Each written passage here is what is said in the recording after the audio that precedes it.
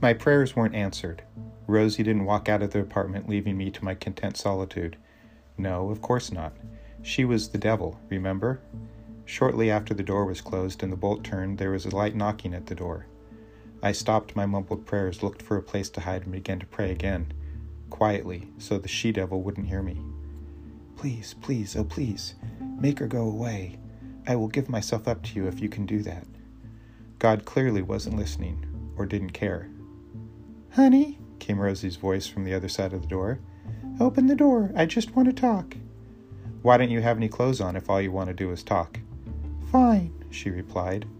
I heard footsteps as she walked away from the door and closed my eyes and prayed for her to leave just a little bit more fervently. Alms for the poor, is that what you want? A life guided by your words and your wisdom? Whatever it is, I'll do it. Just, please. The footsteps came back towards the door. I put my clothes back on, although I really hope you'll agree that won't be necessary in a little bit. Will you open the door so we can talk? We're talking just fine with the door closed. James, why are you being so difficult? Difficult? I gasped. Difficult? Are you fucking kidding me? Do I need to remind you of the broken margarita glass and what you did with the shards? Do I need to remind you of the knives and what about the months after we broke up when you absolutely wouldn't leave me alone? Difficult? Difficult? I moved further back into the room, further away from the door, and looked around for any additional barriers I could throw between us. I think I'm being eminently reasonable.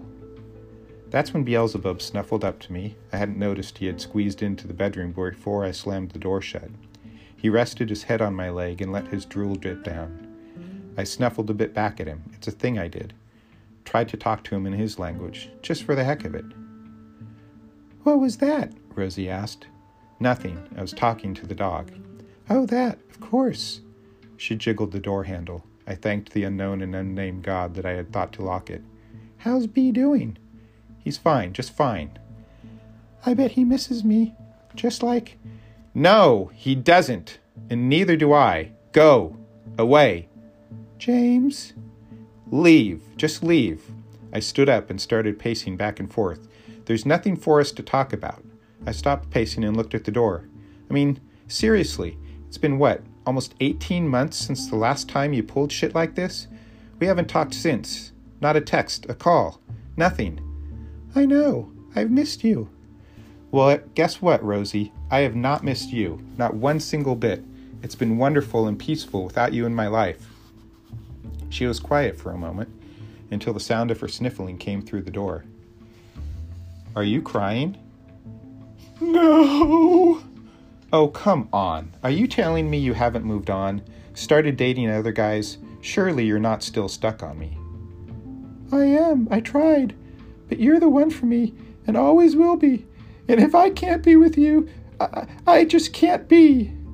I heard her get up then, and her footsteps trailed away from the door. I knew what that meant. Rosie, I yelled, stay away from the goddamn knives. I went to the door, opened it, and raced towards the kitchen. Entering the family room, I was caught short. Rosie was leaning against the sofa now, still without a stitch of clothing on. And here's where I explain something to you. She had a body men would die for. I, in fact, had once almost died for the sake of her body and the pleasures it offered. But that's a story for a different day. I stood and looked at her. She wore nothing other than the smile on her face. Come, James, she beckoned to me, holding her hand out and gesturing for me to approach. I won't bite. She might not, but I knew this.